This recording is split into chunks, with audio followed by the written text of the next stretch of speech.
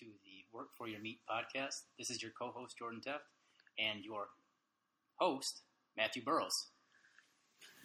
Hey, everybody. I am Matthew Burrows, the host of this podcast for Work for Your Meat. And today on episode 1, we are going to talk about some things that just don't go as planned.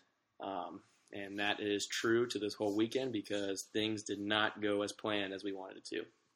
Yeah, Matt, I think this is going to be another good podcast also just to kind of break down and kind of give everybody an idea of who we are, what we do, and maybe just a general idea of what this podcast is going to be about.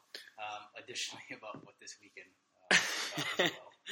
Yeah, you said it best. That definitely, it's this podcast is definitely going to be fun. It's going to be interactive. We're going to be talking a lot about, things we do to train for our hunts. A lot of this West Coast hunting is a lot of backpacking in, and kind of becomes kind of tough at sometimes. Altitude and all that kind of becomes a factor. So we talk about training for the hunt, actually hunting, getting skunked, life lessons, cooking, eating, just everything you harvest. So this weekend, I was supposed to go to the White Mountains to go trout fishing and hanging out up there. Well, I was originally supposed to go up there and hunt, but I realized that you can't hunt up there with over-the-counter tags for archery. And I learned the hard way when Jordan decided to call me and asked me to call the game wardens up there in Show Low, Arizona, and not Show Low, Pine Top, and I found out that I'm not allowed to hunt there. So we were going to turn it into a trout fishing trip, and it was going to be a blast. And we were going to go with our buddy Jake, who will be on the podcast probably in a week or so. And his sister had twins, and he didn't tell us. So kind of let us know last minute, and it was awesome. It's great. They actually are doing well. The family's doing well. So I ended up coming up here to Phoenix and hanging out with JT, and we were going to go hunt in the morning, Saturday morning this morning. And we got out to the first spot, and JT, why don't you just tell them what happened at the first spot, buddy? Yeah, so I have this serious problem with following the rules. I guess it just has to do with my job, being a law enforcement officer. But I am not a rule breaker whatsoever. So I know there's stereotypes out that cops think they're above the law, but I'm not one of them. Sometimes I rock in the HOV lane when I'm not supposed to, but that's like it. So we get up to where we're going to hunt up in Unit 21, just north of Fountain Hills, which is like a little bit northeast of Phoenix. Yeah. First time there, we tried to get some tips from our buddy Bobby, who he will also be on this podcast eventually. He's an awesome hunter. He's in Mexico. Especially Western hunter. Yeah, he's on vacation right now. So we get up there, kind of have a general idea based off of some topo maps that we were using to find some of the service roads up there. It kind of ended up being a cluster. We get up there, and one of my biggest pet peeves about I don't want to say game and fish because it's not game and fish. It's actually the Forest Service in Arizona. Is that they don't label the roads. They're very vague. I'll just leave it at that. Yeah. I'm not going to try to be mean about it, but they're super vague, and it's really hard to tell whether or not you're able to access it, or you get to a spot where it says no entry at all on east side of so and so river. But again, we were kind of contemplating whether that was vehicle entry or that was just personal passage because it was actually in the National Forest, in Tonto National Forest. So we kind of took some time getting into a spot, and then when we did, we realized that there is water in Arizona and that the Verde River is flowing very well this time of year, and ended up only having about I would say 200 yards between where we parked and the water of a strip of land that we could hunt, and it was not really covered in vegetation. That wild like horses. Yeah, there was a handful of wild horses, which is always a pleasure to see. It's kind of beautiful to see them out in the wild. But being the worrywart that I am, I kind of delayed us a little bit, and we ended up moving a little bit. So he just he sat in the car for a little bit and kept giving me all these reasons on, I don't know if we should do this. I don't know if we should do this. And I don't know too much about it. And I was just like, let's go, go, go. And he was kind of no, because he is just on that mindset of, I don't want to screw up. And it makes sense. It's smart. We don't want to get fined. We don't want to do anything dumb. We don't want to get in trouble. So we left that spot and we decided to, drive up the road just a little bit farther. Yeah, we drove up a little bit farther into Tonto National Forest, where we knew there were some other service roads closer to one of the lakes out in the middle of Tonto Forest. We got up there, ended up being very busy. Weekends out here, especially this time of year, given the winter time, pretty common to see 75, 85, degree days. People are going to be out cruising around in ATVs, other hunters, recreational, hikers, bird watchers, other yahoos out there. But ended up being pretty busy, but we ended up finding a little pull-off on one of the service roads, heading to one of the lakes out there, and decided that we were going to kind of take a shot. So that's what we did. Yeah, and we definitely took a shot. Well, actually, no, we didn't take any shots. Yeah, no shots were taken. No shots were taken, actually, at all. It was just a very long hike. And no animals were harmed in the making of this hunt. No animals were harmed because we just didn't see anything. I actually saw, we were walking down the trail. We're about maybe, 2 miles in, maybe 2 or 3 miles in. Yep. And we're walking around. We're like, man, we just haven't seen anything. Like, there is nothing around. No tracks, no nothing. And no birds, nothing. Yeah, and JT goes, man, I haven't even seen a rabbit. And literally, 2 seconds after that, a rabbit comes running out of this bush and, runs over my foot. And I go, hey, man, a rabbit. And JT looks at me and he goes, shoot that thing. And I was like, it's running. He's like, well, stop. We're going to shoot it. I was like, it's not going to stop. He's like, yeah, you're right. It's not going to stop. It just got to that point where there was literally so little out there that... Our happiest moment. Yeah, I think that was the most exciting moment. That was the first and only time that we knocked an arrow, was when that rabbit came across. Small game arrow. Our trek in was not very hopeful. No. And it ended up being that way pretty much the entire time, other than the handful of scat and horse crap that we saw. Yeah, a lot of deer tracks. And after we got about 3 miles in, we found this awesome little patch where we thought they'd be bedded down. It was actually really sweet. We walked over this little ridge and we weren't going to go much farther. He looked at me and he was like, hey, do you want to keep going? And I was just kind of like, how much farther? Hot. Yeah. I mean, it started out, this morning, it was 46, I guess. And then when we left and when the sun started coming out, it started hitting 50s and 60s. And by the time we got 3 miles in, we're in the 70s probably. Yeah, it started getting really hot. And it started getting high noon too. We were out there for a while. Yeah, it was getting hot and we were there for a while. And he's like, let's get over this little ridge and see what happens. So we get over this little ridge and sure enough, it just opens up to these little bedding spots and all this. And I was like, oh, this is perfect. And then we started running into the tracks. And then we started running into the deer scat and all that. And we're like, all right, it's looking a little better. So now we're kind of creeping through. And, of course, in Arizona, you're in a desert. You're not in the woods. So everything you step on makes a loud noise. It crunches and crackles and rocks break and fall. I watched Jordan almost fall backwards off the back of a rock because he thought there was a backstop to it. Yeah, and he wanted to. Yeah, so I'm sitting there glassing. And, we got to our final destination point. This is the last spot that we're going to go. We're going to glass it for a little while. So we're sitting there glassing. We're kind of moving around this hilltop. Well... I come around and I find a good rock that I want to sit on, and it's got a good at least 45 degree slant backwards on it. And I don't know, for some reason in my mind, I saw that and I continued to sit down as if it was a flat rock, and literally just rolled completely off the back of it, bow in hand, binos flopping all over the place. Brand new pair of $1,600 binos. Every deer alerted. Yeah, if there was deer in the area.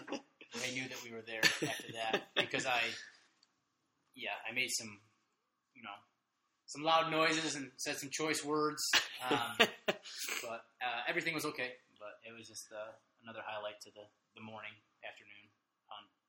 Yeah, so we started glassing there. We hung out for a little bit and decided that we didn't see anything. We saw more wild horses, which is, like you said, is always really cool to see. And we decided to walk back. So on our way back down, we got down the rocks, down this little rock face and this little cliff, maybe about 200 yards.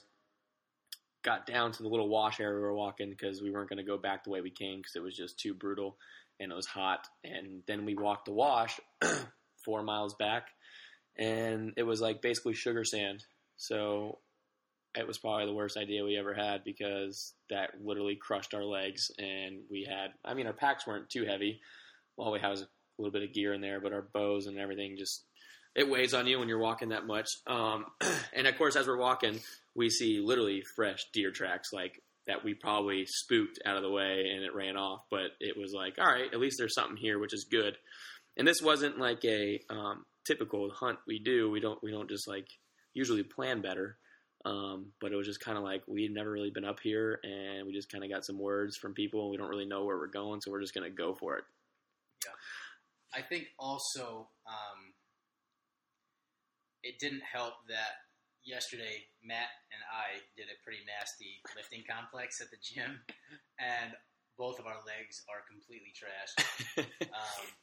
We got up this morning, both of us, achy, crackling like we were in our 60s, 70s, whatever, and getting out there hiking in, and we were going over these, pretty decent-sized rolling hills. Some might call them mountains. I don't know. Not here, though. But, not here at all. I think we just thought that it was a genius plan that on the way back that, this is going to be a lot easier. We'll take the wash. It won't be that bad. But, yeah, I would say that every 3 steps forwards in that sand was essentially 1 step backwards. Oh, absolutely. It took us a lot longer than we anticipated on our egress back to the vehicle. So horrible. Yeah, it was a pretty poorly planned idea. I think we were just, again, it was starting to get really hot.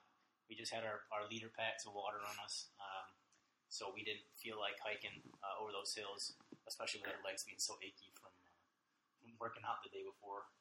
Yeah, we like to definitely put in the work, prior to anything we do. So we work out probably 5 or 6 days a week, pretty hard. We weight lift, swim, run, CrossFit, whatever, anything that can just help us better us.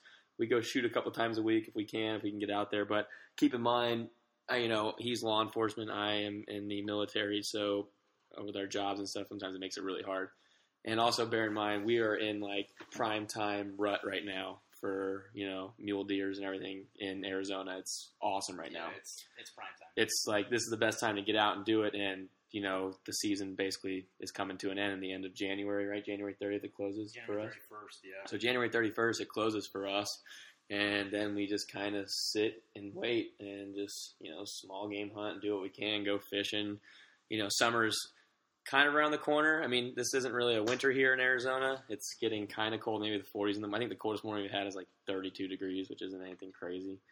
But yeah, so like we're getting into the times now where once the season ends, and we're going to put in the work these last 2 weeks and really get after it. We're going to try to do a backpack this coming weekend. Hopefully we're going to try to get up there and just get away from everyone and get far back there and just get some photos, camp out, hang out, and hopefully our buddy Bobby will come. And I'm pretty excited about that one because if that all works out, hopefully we'll find a nice big buck because, in Arizona you get an antler tag. That's about it. And you got to find the special units. You can't get does or anything out here unless you have unless you put in for it. Yeah, unless you get drawn for it, then you're not going to be shooting any does over the counter with the over-the-counter permit tag for archery. So, but yeah, like Matt was saying, it is just prime time out here. I've been hunting a different area up towards up by the Catalina Mountains in the Tucson area, and I was on a nice 4x4 the last couple weekends. First weekend, it was pretty low hunter volume, I would say, a couple cars here and there.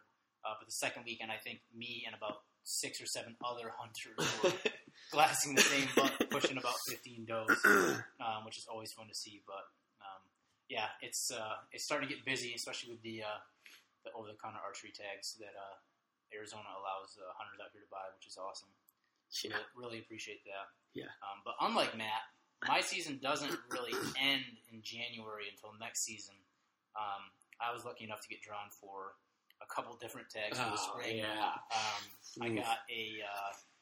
I got drawn for a javelina tag in Unit 27, I think. No, sorry, 37, down towards Arizona in the Marana area. I got drawn for a archery bear hunt in 3B and 3C, and I also got drawn for a turkey hunt up towards Pine Top. So I got a pretty busy spring ahead of me, and I'm also kind of just getting into fly fishing. I've only done it a couple times in my life. I'm a big fisherman, but going to try out the fly fishing stuff, because I look at fly fishing is like the bow hunting of fishing. It's like taking it to the next level, I think. And some guys will disagree with me.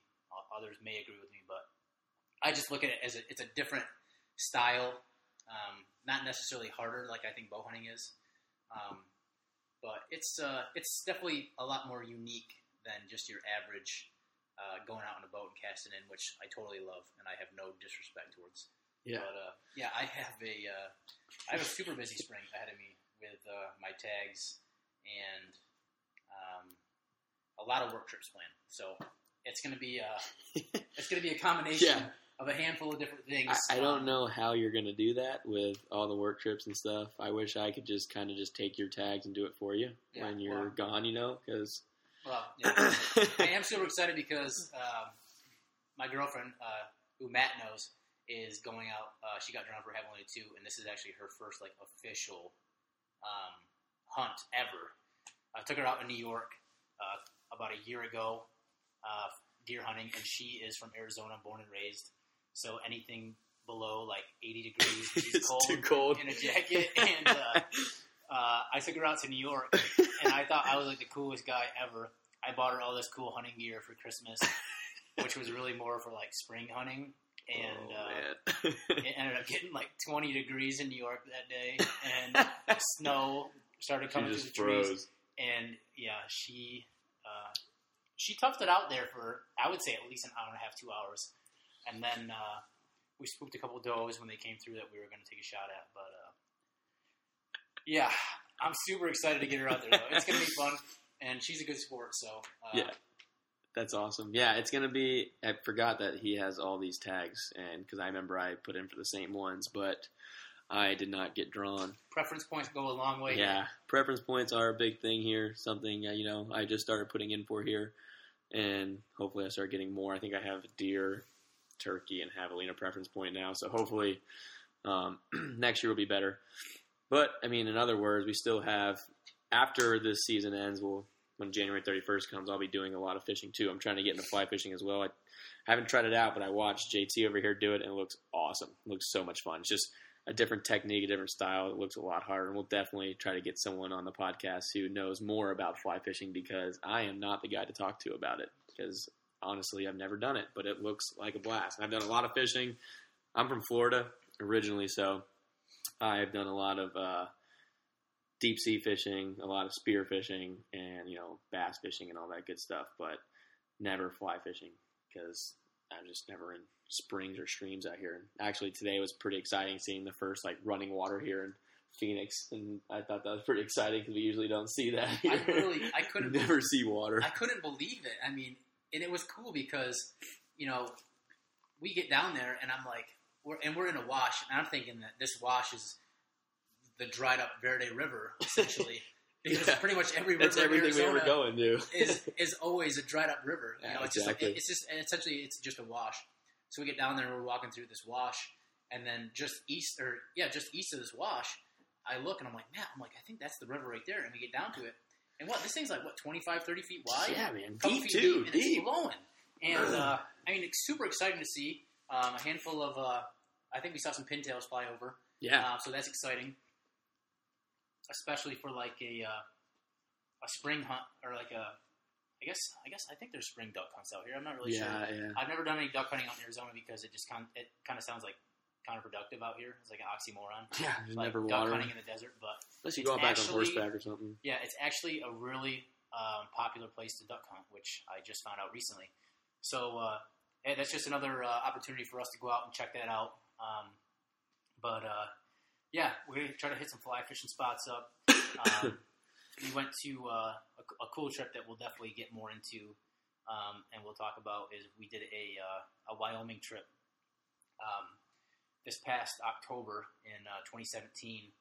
Me and Matt and my father and one of our buddies, Reggie from Wisconsin, who was gracious enough to invite us up there. We went up to Wyoming from Arizona. We drove up there 18 hours straight and hunted for a week for my dad and myself had cow, elk, and mule deer tags, and then Matt had a cow elk tag. And oh my gosh, I'm pulling cactus out of my leg right now. He ran into like 4 cactus today while talking to me in full, you know. I try to like keep my eyes up when I'm hunting, not looking at the ground, and I walk into a lot of cactuses. Yeah. Which is usually why I wear my Kuiu gaiters, but didn't have them on today. Yeah, they save you for sure. Yeah, save you from a lot of dangerous pain and heartache later on down the road. So we'll definitely get more into the Wyoming hunt, but yes, absolutely. Which is kind of cool too because it was Matt's first hunt ever. Yeah, and awesome for me. Even though he ate a little bit of tag soup, we did come out with one really nice mule deer. That's at the shop right now getting taxidermied. But like I said, we'll get more into that. But it's just kind of like a good start to this. I mean, we've been friends for a couple years now, since I moved down to Tucson in 2012, I think it was, 2013. Yeah. So it's just a good start to our hunting friendship now that we've been friends for a couple years, and Matt's really taken an interest in it. And I've been hunting since I was a kid with my dad back in upstate New York, and a little bit of bow hunting. Actually, a lot of bow hunting in southern Ohio, which is like big buck country for anybody that hunts in upstate New York, where there's like maybe $1 a year that you see. Listen to every podcast we listen to, and all it is Ohio bucks, Ohio bucks, Ohio bucks. Just big bucks. Yeah, so we got a lot of stuff planned for this year. We're gonna go back to Wyoming. We're gonna put in for mule deer again. Absolutely. We had tons of fun hunting mule deer. We're going to try our luck with cow elk again. We got everybody got skunked on the cow elk. Don't worry. There'll be a good story for that one later down the road where you hear that. When we talk about that Wyoming hunt, you will get a kick out of that because we had a doozy of a hunt against some cow elk. Oh, my God. But we're going to put in for cow elk. We're going to try our luck with those again. And I think we're also going to put in for our antelope tag since we both got preference points. And we should get drawn for buck antelope this year. I hope. So we're going to be busy with that. And then I think we haven't really planned, like really got into the logistics of things yet, but the plan is to go up to Wyoming the first week, maybe last week of October, first week in November, and then go either right from there to Ohio or drive back down from Wyoming, take a couple days off, fly out to Ohio, and go out there for a week and try to catch some rut action out in southern Ohio where we hunt out there with one of my buddies and my dad. So, and obviously we're going to try our luck with some tags here for Arizona. So, like I said, we got a lot planned. A lot of stuff. And we're both super busy with work. But we make it happen. I mean, we're definitely what a lot of guys would consider weekend hunters. But we've been doing it. I mean, I've been doing it for a long time, so I'm not like your average. I wouldn't consider myself like your average Joe weekend hunter that doesn't practice shooting his bow and just goes out, when season comes around. Sees a horse and thinks it's an elk and shoots it accidentally. Yeah, we're not those guys. So it's kind of cool. It's a cool process, especially like I said, to have Matt being a new hunter and just like absorbing it in like a sponge and just really taking a passion to it. And we've been huge. Like I said, this is our first podcast, and I think what really sparked this interest is just listening to so many podcasts recently. That's what made me literally just love this whole thing. This isn't a podcast to take, all the information, all the notes and knowledge and stuff. We're learning just like everyone else. This is just, the one thing I can say I'm good at is definitely training for stuff like this. And I mean, with military background and him being law enforcement, that's all we do. So when it comes to training and pack outs and loadouts and stuff, we know that stuff, and it comes to like lightweight and moving through stuff, like we know that. Coming to the hunt stuff, like you said, I've never hunted before. When I was younger, all it was I would go out fishing or spear fishing, which you can, and gator hunting sometimes, but You can kind of say spearfishing is hunting. It's just, I'm in Florida. There's deer up north. It's shotgun and muzzleloader action only. So, coming out to Tucson and meeting Jordan and never knowing he was even a hunter really. We didn't really talk about it. And then meeting Bobby, who I met at my first appointment, had no idea that he was a hunter at all because they didn't talk about it. And then once I came back, I just really found a passion for it because there's nothing better. I just, after listening to podcasts, I'm really big into podcast listening and stuff. And after hearing these people talk about, filling the freezer, I never really understood what that meant until we went to Wyoming and I helped Jordan fill a freezer. And it is the hardest thing you can possibly do. Literally, it's the hardest thing you can do.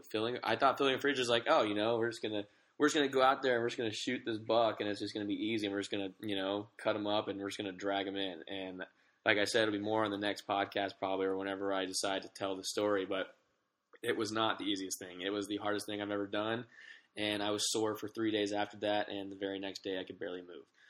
So I would say there's really nothing easy about there's really nothing easy about any hunting. I guess dove hunting is pretty easy. We've been out a couple times dove hunting, yeah. And literally, no pun intended, but we have a blast. Even we only shoot maybe one bird. It's just awesome to get out there in the mornings and just watch the birds fly. But literally, every hunt that we do, I would say, is pretty rough. Like today, we hiked about 7.5 miles. Gosh, just working. You're humping the whole time. Even with light packs on, we didn't even pack. How heavy do you think yours was?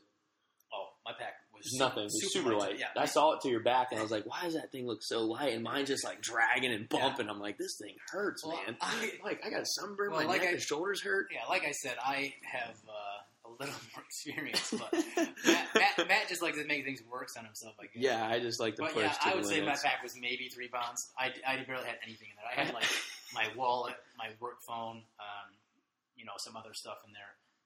Maybe an additional coat, but it wasn't even that cold. So. I had 94 ounces of water, an extra pair of boots, socks. I was like, yeah, we're going to be, back there forever. They're not back there forever. I'm just humping in sugar sand, wash sand and just dying, walking behind him. And I'd stop and let him get maybe 20 feet in front of me. I'd be like, all right, I'm going to start moving now. All right, cool. I'm going to catch up. And he'd look back. You all right? I'm fine. Nothing's wrong with me. Are you fine? Yeah. As we're both soaking wet in sweat, huffing and puffing, we're like, you good, man? Yeah, I'm fine, man. Are you good? Yeah, I'm good. Okay. Yeah, let's keep going. And then we both just want to stop. 10, 15 more feet, we stop. You good, man? I think we were both deep down inside. I think we were both waiting for one of us to say, "Dude, let's just turn around." We're done with this, man. But we couldn't. We're too stubborn. Way too stubborn. Yeah, way too stubborn. And and we were very competitive when it comes to one another, especially in the gym. Oh, it's bad. It's so awesome. It's awesome to have him when he's around or vice versa. I know that he says the same thing about me. We go so hard when we're in the gym against each other to try to beat each other in workouts and so on and so forth. But I think it definitely played a factor today because I think that's essentially what it boiled down to was stubbornness. I wasn't going to quit, and I wasn't going to quit. And if I was going to quit, it was not going to be until he quit. So, and there's no way in heck I'm quitting. So so we came to a general consensus after we glassed. We sat down for a while. Yeah, we sat down and looked at nothing. So you can tell we're looked tired. Looked at the herd of wild horses that we saw, and a couple people on horseback that were running some cattle, but. Yeah, after that, we came to a consensus that let's get back because it's starting to get really hot and we're getting low in water and we're both really tired. And I have a psychopath little 2-year-old dog that I always bring up to his house because why not? Yeah. And she decides, she really likes tape, so she eats tape and she'll jump on the couch when she's not allowed to. So yeah, we had to get back to hers before she ended up, destroying some stuff. But yeah, like he said, we push each other, and that's the whole thing to it. Here on the the west side, it's you're not hunting just sitting still. You're not getting to a spot and hanging out there. It's you got to stalk these things. You got to get out there. You have to push yourself. You got to go. And if you find a buck and you jump it and it runs, guess what? Now you're lit up and you're ready to go and your blood's pumping. You're like, well, we just walked 8 miles, and this thing just ran another 1,000 yards away from us. Yeah. Let's go follow it. And then you're not going to stop until you're just like, all right, we can't do it anymore. And I learned from a good buddy of mine, Bobby. Remember, I was going out by myself because I've been really working on, shooting a lot. I got a bow, and I've been practicing shooting. He was gifted a nice bow. Yeah, I was gifted a nice bow, actually, from someone who just doesn't shoot anymore, and they said I could have it. So I changed it to my standards, changed the cams and everything on it, put a 5-pin on there, and started learning how to shoot. I've been going to the range. I try to go once a week. There's a range right down the road from me. So I go and pay $5 and just go shoot for a little bit. Sometimes completely miss targets. Sometimes I'm right on, and I think it's the bow's fault, and really it's my fault. Yeah. But I'm learning, and I learned from a good buddy of mine. I was talking to him on my first hunt by myself, doing it all on my own. Usually I have these guys telling me, oh, this is where we're going to go, this is what we're going to do. I didn't know, reading regulations and all this stuff. When you go out in Florida, you dive in the water and you have a Hawaiian sling and you go shoot it, It's just there is no real regulation. You don't need really a license or anything like that. You just dive down, shoot something, bring it back up, gut it, and eat it. So I get out there. My buddy goes, hey, man, I just want to give you one hint of advice. Bring extra socks. And I was like, what? I'm like, extra socks? Why? He's like, because when you get on a stock, you take your boots off and put 4 or 5 pairs of socks on, and then you sound a lot quieter in the sticks and the rocks. And I was like, what? He's like, I'm telling you, do it. I was like, no, I'm not going to do it. So, of course, I just told him that because I'm stubborn. And then I put 8 pairs of socks in my pack, and I walked out there. Yeah. And I get out there, and there's these does out there, and I'm glassing them. So I take my boots off, and I throw these socks on, and I go walk up, and I get about maybe 15 yards from these things before they even know I'm there. I was like, oh, man, he's right. What you aren't able to do if you don't do something like that, because the ground is so hard out here. It's covered in shale and small rocks, and the sand is just so robust and almost impenetrable that it doesn't give at all. So you're walking on rocks that are rubbing into the sand that are making a bunch of noise. I kind of do the same thing, but I don't take my boots off. I usually just throw a really thick pair of socks over top of my boots to kind of cushion it a little bit. Of course, you need to make sure that you don't really care about the socks, because given the robustness of the ground out here, it'll tear your socks up pretty good. But I mean, that's just a hunting trick that a lot of the experts do. I mean, I guess even the basic guys, if they're into it, if you yeah, it's just cool. It's just something different. You're just like, this might work, it might not. You got to try things that work and don't work. You know. I always leave my boots on though, because, like I said, I walk into a lot of cactus. He does. That's his go-to. And there'll be some videos posted of him sticking his hand into a full-on jumping cactus, and me videotape him pull it out while he's going, ah. Yeah, I got in a slap boxing contest with La Jolla, or La Cholla. I'm not really sure how it's still pronounced. I've been out for a few years, but slap box one of those and lost. Definitely lost. But so it's just I mean, it's like Matt said. There's nothing too crazy. We're not here to give you guys these expert tips. We're not a Cameron Haynes or a Jim Shockey or one of our favorite Mark Kenyon. I think is best podcast we probably listen to. We love that guy. It's just awesome. Wired to Hunt podcast. Like I said, we don't expect to have people follow us, but if you are a big time hunter and you like to listen to guys that are awesome and know what they're talking about, Mark Kenyon and definitely and all his buddies, Spencer Newhart. Oh yeah. The most beautiful baritone voice in the world. Oh my God, so good. Those guys are awesome to listen to, and their Rut Radio that they put on, just super good advice that they put out, and a lot of their guests that they have on there are just experts. The juries have been on there. Yeah, it's awesome. Man. Just a handful of super awesome guys that know way more about hunting than we do. But we're just kind of here to talk about what we do and how we train and how we push each other, and a lot of just super funny stories that we have, and just making time for hunting and getting out and just God's creation that He's provided. Yeah, us, so. Just literally enjoying the woods, enjoying everything you're in, or desert. We just say woods just because I think that's what JT is just. That's just what is burning in his head is woods, because that's all he was in. And then he comes out here to the desert and he's like, "Hey," he'll text me and be like, "Did you get in the woods today?" I'm like, "No, I didn't get in the woods today. I got in the desert today." I mean, I grew up. I'm an eastern whitetail hunter, so every single time you know, like I said, I grew up in upstate New York, but I do a lot of hunting in Ohio, and I hunted in Wisconsin for a couple years, just south of Milwaukee in Franklin area, where there's some massive whitetails cruising around, and that's just like layman's term for hunters is getting out in the woods. Getting out in the woods. It's just kind of drilled my mind, even though there's not really, per se, woods out here. Yeah, I think if I take him back to Florida and I take him spearfishing, he's going to be like, oh, we got out in the woods today, even though we were in the ocean. Yeah, it's just ingrained in me. It's part of me. So, so we're both kind of what I would consider newbies at Western hunting. Average dudes. Average dudes, yeah. I grew up whitetail hunting. That's like my forte. I love whitetail hunting. Even when we were in Wyoming, like they kept telling us, oh yeah, there's going to be great muleys. There's going to be great muleys. And I was like, they're whitetails though, right? They're whitetails. And they're like, yeah, there's whitetails, but they're kind of like in the creek bottoms, and a lot of that's private property. I'm like, yeah, but they come out of the creek bottoms, right? Like they come on public land, and they're like, you're going to shoot a whitetail if you see one. And I'm like, I don't care if that thing's a forker, and I see a 5x5 muley. I am shooting that stinking whitetail. I just have a passion for whitetails. And I look at him, I'm just like, that's a deer. Yep, that's a deer. That's a deer with horns. I'm going to shoot it. Yep. So, yeah, I mean, it's nothing crazy coming out of us. Just basic dudes, working hard every day,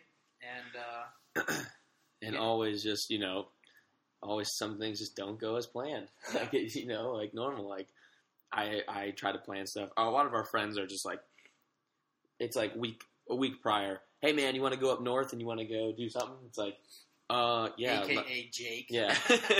Hey man, let's 3 hours prior going up to the mountains. You want to go up to the mountains, or we'll go on a camping trip? And the mountains are like 3.5 hours north, 4 hours north. And it's nothing for him. He'll just drive it, no problem. But like with me, it's like I'll plan something. I'm like, oh, I'm gonna go on this sweet camp trip. It's gonna be awesome. I'm gonna do this, this, and this. I'm gonna bring the dog. And I tell everyone like 3 months prior, no one responds back to me. They're like, oh, I can't do it, or I'm busy. I'm like, all right, cool, whatever.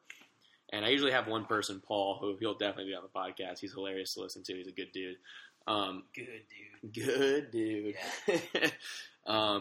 And he will usually say yes, he's in, and then last minute either be there or not be there, which is hilarious. I'm fine with it. And so I'll get up there and I'll be like, maybe 2 days prior, I'll get like 15 text messages from everyone. Hey man, I think I'm gonna come with you. I'm gonna bring this, and this. If you bring that. I'm like, dude, I already have everything. They're like, all right, well, I'm still gonna come and bring everything I got. Yeah. So then we end up going out there, and I have like 8 of my good buddies with me, and we're just hanging out in the camp and just chilling. And we usually don't camp at recreational campsites. We go find some forest roads, and we go drive off. We all got trucks, and we get up in the backwoods and just get away from everyone so the dog can run free. My dog's pretty trained, and she will go disappear for an hour while everyone's freaking out where my dog's at, and I just give her one call, and she comes running back to the truck, and I'm like, oh. And we won't discuss where his dog goes. Yeah, she does some weird things. Yeah. She's got issues, man. We'll just leave it at that. Yeah, let's just leave it at that. She has issues, all right? She has serious issues. I found her on the side of the road on an Indian reservation. The kids used to shoot at her. She was like half dead. And I was like, right before deployment, I was going to leave. And I was like, man, I can't take this dog. Like, this thing isn't going to work. And at the time, I drove away from her. And I got a mile down the road. And I called my roommate. And I was like, hey, man, so I found this dog. And he goes, so you're telling me we have a new dog? And I was like, yeah, I guess. So I whip around. I go pick her up. She smells. She's farting in my car. She's crazy as heck. And it took me a while to train her up. And she's just, she's got issues. And where she goes is where she goes. Super good dog. She's got some issues.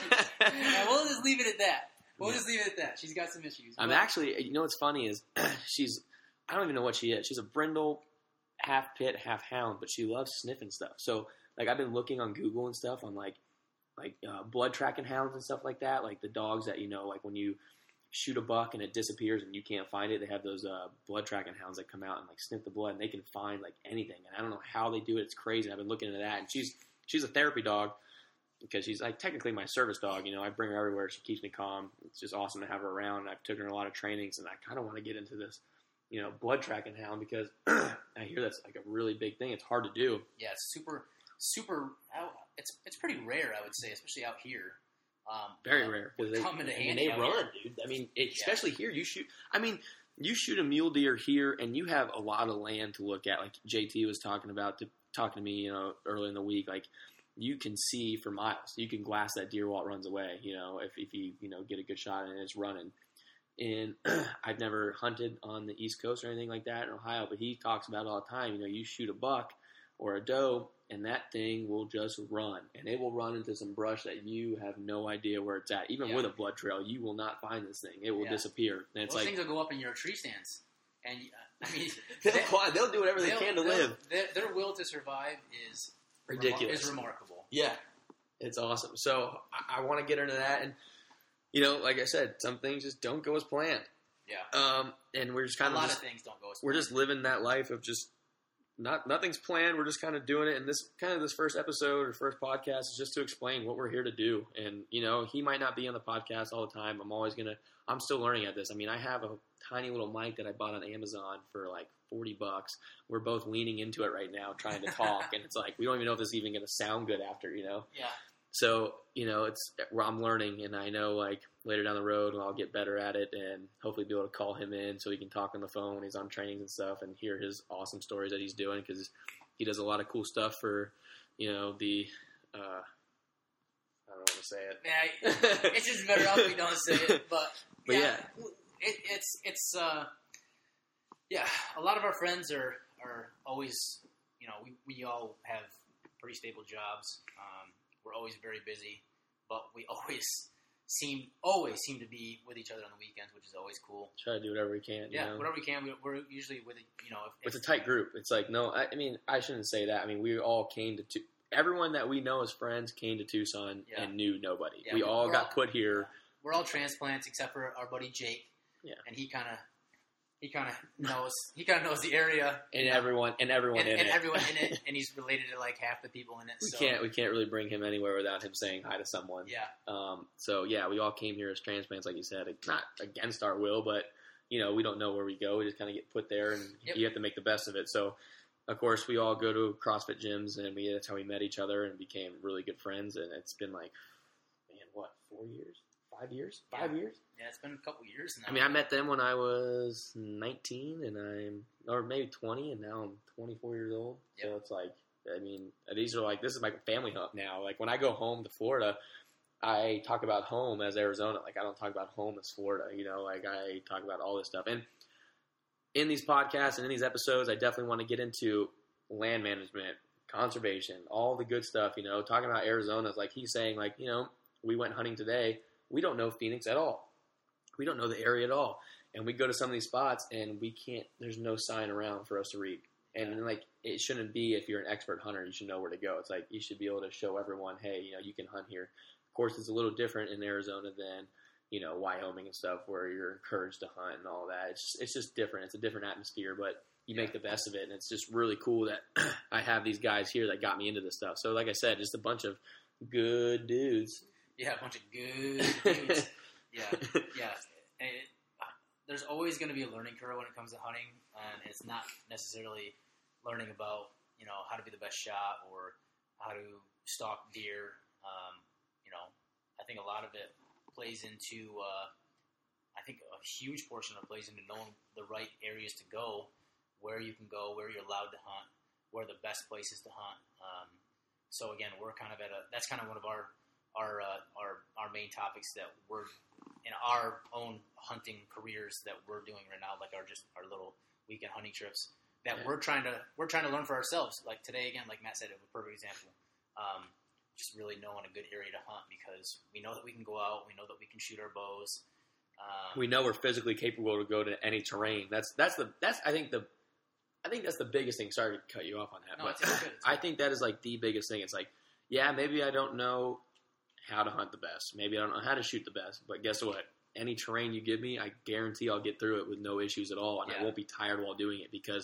And then when I get on something, I'm not going to be huffing and puffing. I'm not going to be dying. And, of course, in these podcasts, I'm going to be going over things you can do to help your, you know, oxygen intake, you know, your VO2 max, all that stuff. Anything that just will help you when say you're on the East Coast and you want to come to the West Coast and hunt, and you're like, man, how am I going to train for 2,000 feet elevation just starting? Because that's our sea level, you know, it's 2,000 feet level, here. And then you got to climb. You'll climb 2,000-3,000 feet probably easily. You'll literally walk a mile and you're already up 1,000 feet and you have no idea. Yep. And you'll be walking on stuff that's literally rocks are slipping under you. You know, you're almost falling down. You have a bow you're hanging onto or a rifle you're hanging onto, and you're like literally like climbing up stuff, sliding down stuff to get up to your spots that you want to get into to glass these areas that are beautiful. But to get there is a really, really, really hard thing to do. So I think you got to be in the best physical shape, and you can't just wake up one morning and be like, I'm going to go hunt the West Coast, because it's brutal. It's definitely nothing that you can just go into and just do, especially if you're not going with like guided hunters and stuff, which we have great people we know who are guides and stuff. We'll hopefully get them on this podcast, and that'd be awesome, because they can speak a lot more about awesome national forests here with, I mean, there are true professionals. Yeah, true professionals, and there are actually pretty good buddies, and they're awesome dudes, and they know exactly what they're doing. So it would be cool to get them on here. Like I said, this is the first podcast. This could be just a crash and burn, or I could just keep doing these episodes, and everyone can make fun of me, and my kids can laugh at me when they're older or something. Yeah. I don't have kids, by the way. Which is probably what this is going to end up being. Yeah. But it's still, I mean, yeah, it's a crapshoot, but we're just having fun. Yeah, it's awesome. It's just fun. It's just fun to, this is almost kind of like just reminiscing on some of the good times that we had. Yeah, it's like I remember. This is like us documenting our hunts. I want to be 80 years old and go back and laugh my butt off. Inspiring like one person in the world that listens to it when Matt talks about VO2 max. But no, it's there's like I said, there's a lot of factors that play into hunting, and I think one of them that Matt didn't touch on yet is mental fortitude. Just really having that mental drive to know that you're capable of going farther, you're capable of going longer, and conditioning yourself in a way that not just mentally but physically that you are capable of going. So, yeah.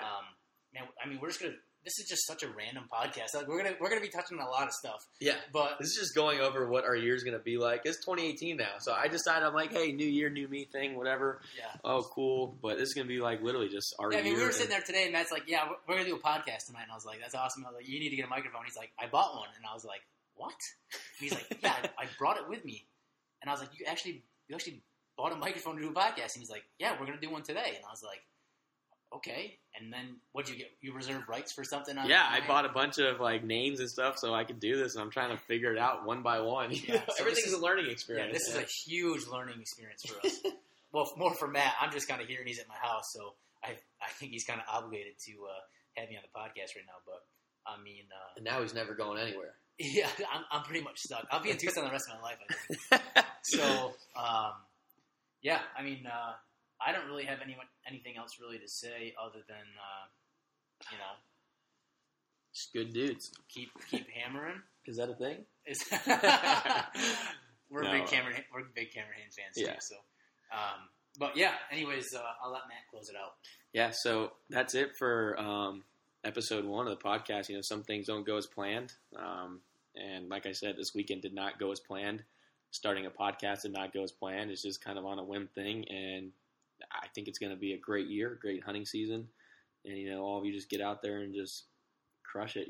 Just literally just get out there and hunt. So that's it for episode 1, and I hope you guys enjoy the podcasts that are coming our way, and I think it's going to be fun, and I hope you guys enjoy it. Any feedback would be great. You can tell us we suck. You can tell us we're awesome. It really doesn't matter. But that's it for the podcast. So working for your meat, that's going to be the name of the podcast, and I think we're just going to go episode by episode and just enjoy it. It'll be week by week, hopefully. We'll definitely have some cool trips planned and some fun camping stuff and stories, and definitely bring some cool people on this podcast. So, thanks everyone. Tonight.